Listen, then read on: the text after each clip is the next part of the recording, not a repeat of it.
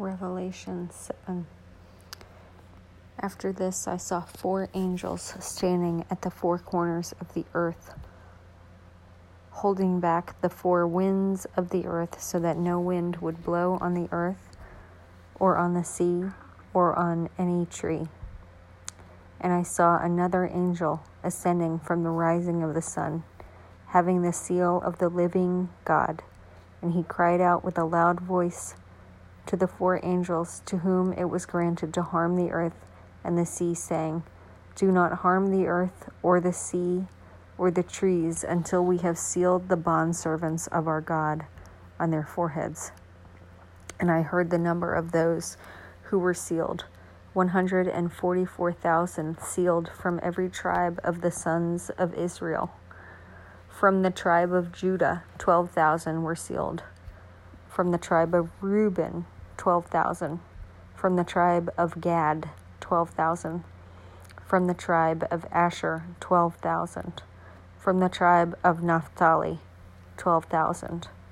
From the tribe of Manasseh, 12,000.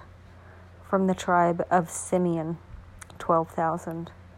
From the tribe of Levi, 12,000. From the tribe of Issachar, 12,000. From the tribe of Zebulun, 12,000. From the tribe of Joseph, 12,000. From the tribe of Benjamin, 12,000 were sealed. After these things I looked, and behold, a great multitude, which no one could count, from every nation, and all tribes and peoples and tongues, standing before the throne and before the Lamb, clothed in white robes, and palm branches were in their hands. And they cry out with a loud voice, saying, "Salvation to our God who sits on the throne, and to the Lamb." And all the angels were standing around the throne, and around the elders, and the 4 living creatures. And they fell on their faces before the throne, and worshipped God, saying, "Amen. Blessing and glory and wisdom and thanksgiving and honor and power and might be to our God forever and ever. Amen." Then one of the elders answered, saying to me, "These who are clothed in the white robes, who are they, and where have they come from?" I said to him, "My Lord, you know."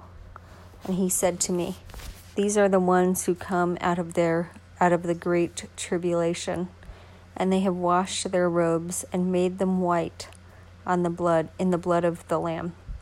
For this reason they are before the throne of God, and they serve him day and night in his temple. And he who sits on the throne will spread his tabernacle over them. They will hunger no longer, nor thirst any more, nor will the sun beat down on them, nor any heat.